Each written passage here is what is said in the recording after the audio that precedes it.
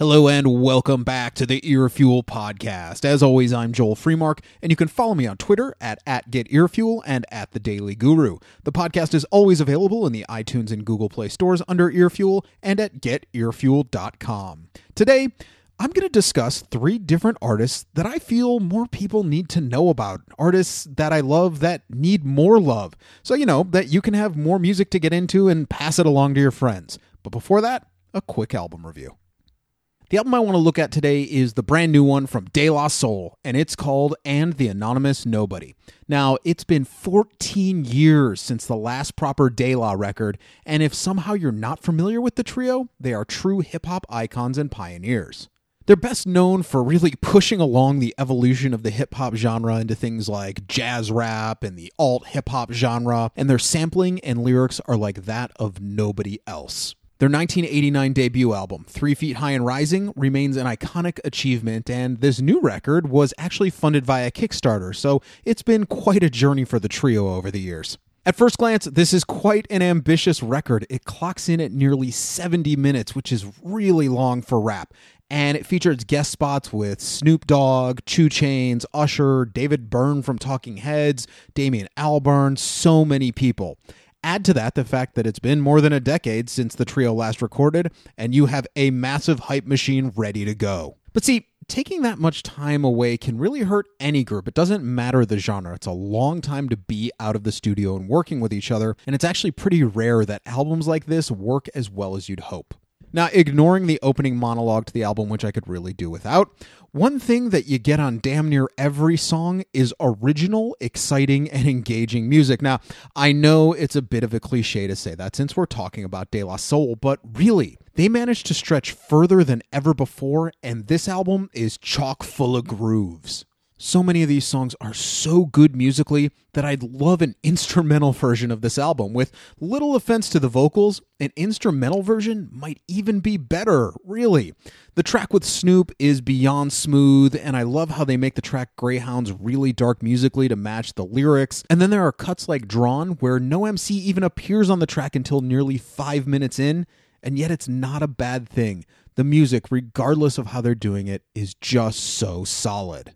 But maybe it's actually too solid in a way, as it highlights a record of overall weaker lyrics. Comparing the group only to themselves in their previous work, the words here left a lot to be desired, and in some cases, it actually felt a little bit phoned in. Along with that, this record didn't really feel like a De La Soul album. It felt almost like a collection of B-sides from work they've done with other artists, and I get what they were doing with all the collaborations, but it sort of pushed the actual group identity too far away to be recognizable here. Going even further with that thought, they actually managed to ruin some of the tracks with their presence, like the David Byrne collaboration, Snoopy's. It's so damn good. The song is just perfect. It's moving so great. But when they get to the breakdown section with the rap, it completely throws off the groove and it just sounds awkward. I like this record. I really do. I'm just not so sure I like it as a De La Soul record. If it were a proper De La record, I'd want far better lyrics and more tracks where it's just the trio making their own sounds, and I feel like it should be a little more cohesive. That being said, this is an absolutely enjoyable record for anyone that digs good music across the musical spectrum, so go make some time and put your ears on it. Moving on. People ask me all the time for artists that they might not know that I think they're going to dig, and there's plenty of artists out now and throughout history that really don't get the credit they deserve. So today, I'm going to talk about 3 different artists that you really need to know, and hopefully you're going to find yourself some new music to dig. So let's get into it. Now, when you think about the Pacific Northwest, what comes to mind in terms of music? Yeah, grunge. For some, maybe Jimi Hendrix if you're a musical overachiever, but for the most part, people associate the entire state of Washington with the grunge scene, and with good reason. Nirvana, Soundgarden, Pearl Jam, all of them hailed from the Seattle area, but what I want to discuss today is possibly the best hip-hop music to come out of the same town, and it's via a duo simply called Blue Scholars. The group formed all the way back in 2002 because, as they put it, 2 students skipped a class and went and crafted an album. They took on the names Geologic and Sabzi and started releasing singles to the web just a few months later. Their first full-length album was a self-titled release in 2004, and many people cite it as one of the greatest underground hip-hop albums ever, and I very much agree with that sort of cred. And yeah, for those of you again going for extra credit, 2004 is the same year that Mad Villainy dropped. Quite a year for underground hip-hop, right? Now, much of the reason I love these guys is that they balance outrageously original sounds and productions with some of the most thought-provoking and dead-on lyrics you'll find anywhere. So let's look at the sounds first. From classical and jazz to punk, ska, and more traditional sounds even, Sabzi is always pushing for something new, some sort of new tone to work into the hip-hop world, and he teases everything from Moon River to traditional prayers to reggae sounds to heavy bouncing bass beats. It's all there. And that's the thing, you never know what's coming next, and yet even with all that sonic diversity, it all fits together perfectly. Whether it's super minimalist or astoundingly full in terms of sound, these guys never do the same sound twice, and there's no question that Sabzi is a truly elite producer. Check it out. Microphone check, microphone check, microphone check, microphone check, 1, 2. The other half is the rhymes from Geologic, also known as Prometheus Brown, and no matter how many times you hear his words, there's always a strong sense of, damn, to these rhymes. He takes on everything from the local Seattle music scene and politics to worldwide problems and human rights, and he is huge on empowering the youth of the world. There are tons of different takes on ways to uplift the community, and some of the coolest tracks are when he paints these fantastic pictures of his neighborhood on a dark evening. To me, this is sort of getting back to the original intent of hip-hop, where you were able to get different stories, different imagery from different cities and the opposite coasts and all the different sounds in hip-hop. It was all about being hyper-local and explaining the issues in your community. It's a bit of a throwback in some ways, but that's not to say the sound and substance aren't as current and modern feeling as they get. I mean, check this verse from all the way back in 2005. It is so sharp. Yeah, these words are my weapon. Don't think for a second. I will not question. U.S. foreign policy, imperial aggression, inventing war for the quenching of the thirst for the oil. Because money don't trickle down to workers who toil. You see, blood trickle down from... But at the same time, while their lyrics have a clear message almost every time, you can't get past how enjoyable and fun these tracks are. It's truly hip-hop music in every sense of the word, and a reminder of what artistry in the form is all about. I mean, the way these two lock together, it's just, it is so awesome, really. You can hear and feel just how perfect a musical pair they are, as regardless of the sonic textures Sabzi lays down, Geologic's rhymes fit perfectly, and it ends in musical bliss from end to end. Now, there are basically 3 formal Blues Scholars records and 4 EPs across about a 7-year period, but their self-titled album and Bayani are absolutely my favorites, but you really can't go wrong anywhere in their catalog. Really, it's that good. There are very few groups of any genre that I can say this about, but there's really not a Blues Scholars track out there that I don't like. They bring that level of consistency, and it's one of the main reasons you need to check them out for sure. Now, as a starting point, go to their self-titled record. I think it gives a wide peek into their various sounds, and every song on there is well worth your time. Sadly, there hasn't been anything from Blues Scholars for a few years now, as they're both working on other projects, but they still do shows from time to time, so I guess that leaves hope that somewhere down the road we'll get some new tunes from Blues Scholars. Be sure to give them a spin.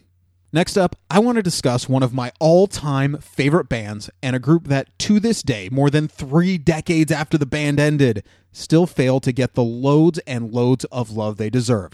That band is The Ruts. Now, this is a band that is always one of the first I give to anyone who hasn't heard of them, because they manage to speak to such a wide range of musical tastes. Rock, hard rock, punk, ska, protest music, hardcore, and they also have this undeniable appeal to people who dig pop music.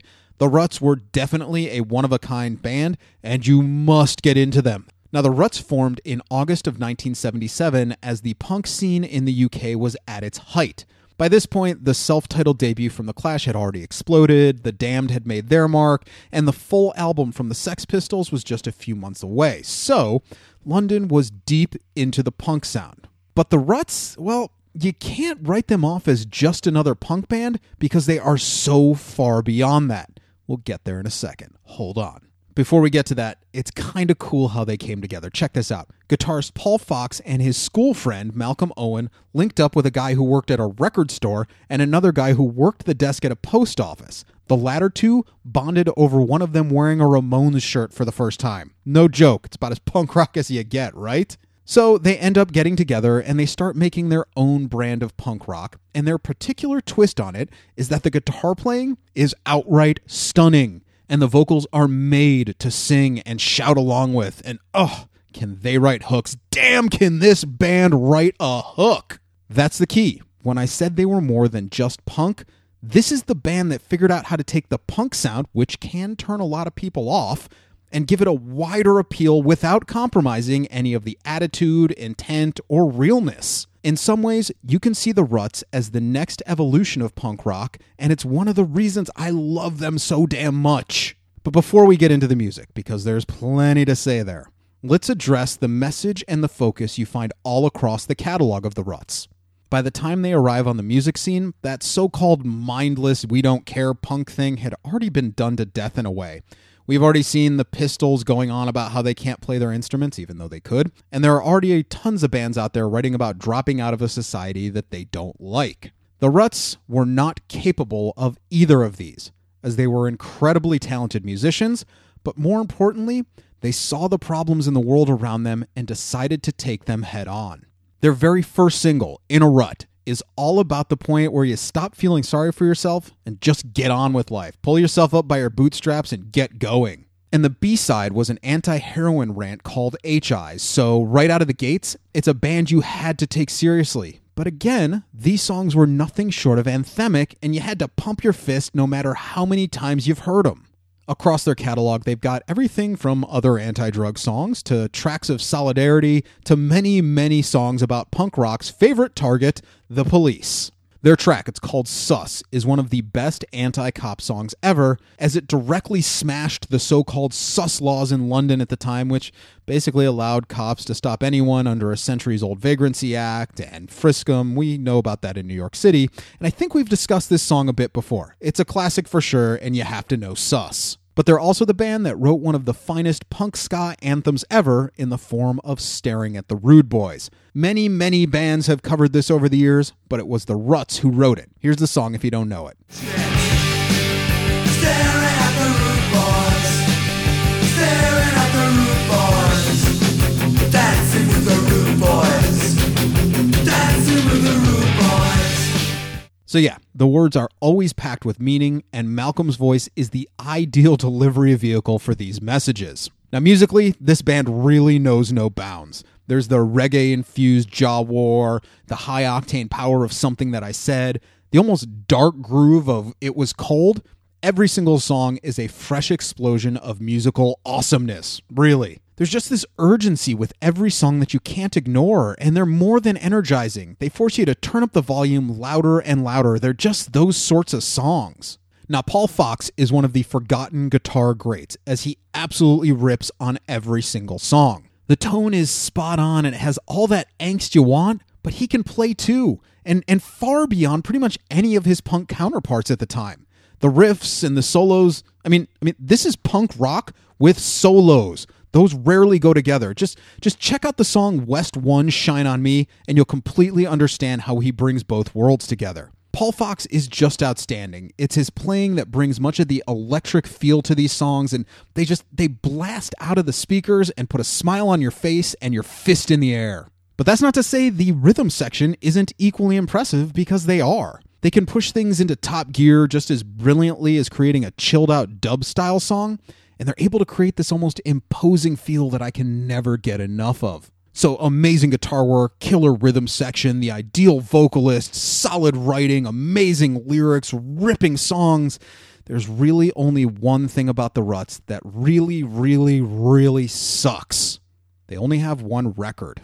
There's a few compilation releases out there in different forms, but in the time that Malcolm Owen was still alive, they only made a single album. But it is such an amazing record. Some people might call it flawless. That record is called The Crack, and it was released back in 1979 with one of the coolest album covers ever. It's a painting that features the group in the midst of a party, and at that party are the likes of Jimi Hendrix and John Peel, along with fellow London punk icons Jimmy Percy from the band Sham 69, Captain Sensible and Rat Scabies from The Damned, and many others. And I'll tell you, even if you don't know the folks in the painting, it's still pretty cool to look at. The second quote-unquote album is actually a compilation of B-sides and singles, and it's called Grin and Bear It. It came out in December of 1980, I think, and that was just a few months after Malcolm Owen had died of a heroin overdose.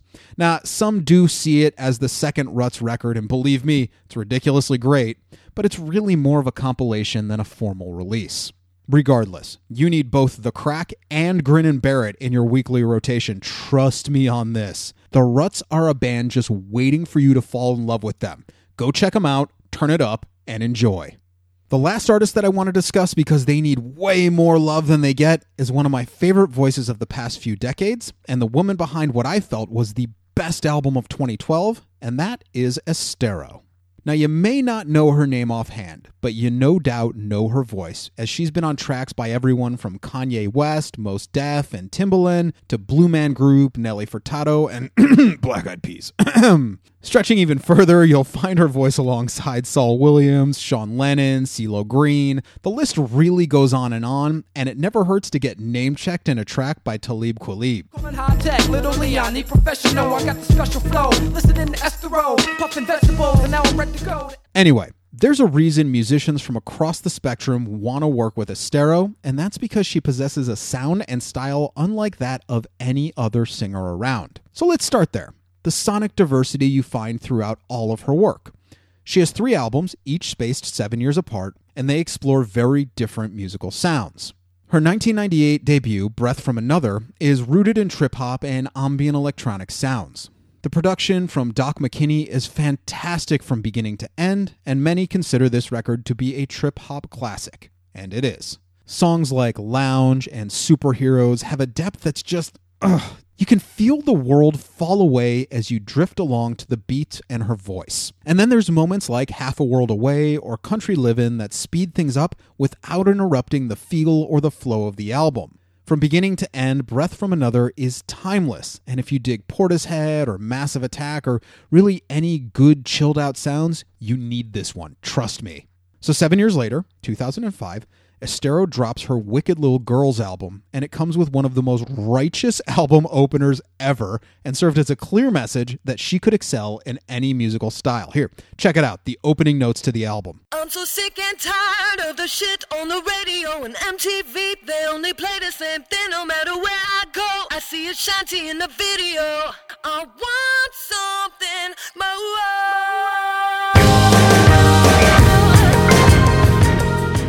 Right? How can you not feel that? Seriously.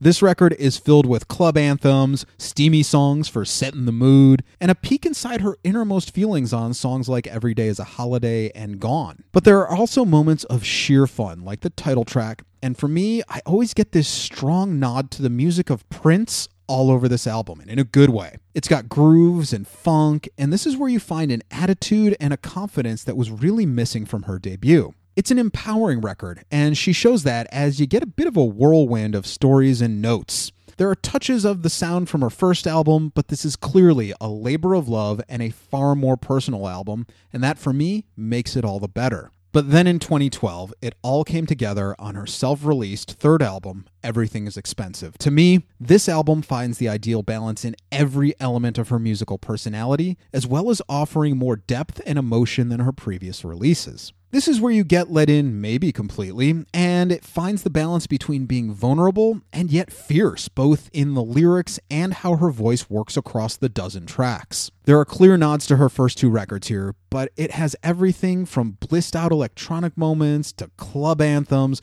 to heartwarming acoustic pieces and a full-on rock opera bit. I mean, really, the song Francis would have fit perfectly in the Queen catalog in terms of the music. She offers everything from the best breakup track in the form of You Don't Get a Song, to one of my favorite songs to inspire and motivate, the track called Go, and a blissfully chilled out number in the title track. It's all here, and her voice sounds stronger than ever, but more importantly, it sounds more comfortable than ever. That's what it all comes down to with Estero, the voice. Whether she's incorporating elements of jazz, hip-hop, electronica, soul, R&B, rock, whatever, her voice is always what ties it all together and makes it far beyond anything else out there. She can bring a tear to your eye with a delicate note just as easily as make you crank it up all the way and sing along, and the ability to work across that wide a range is rarely achieved. Wherever she's following her musical muse, it always sounds natural. And with her lyrics, she's able to capture the most raw of human emotions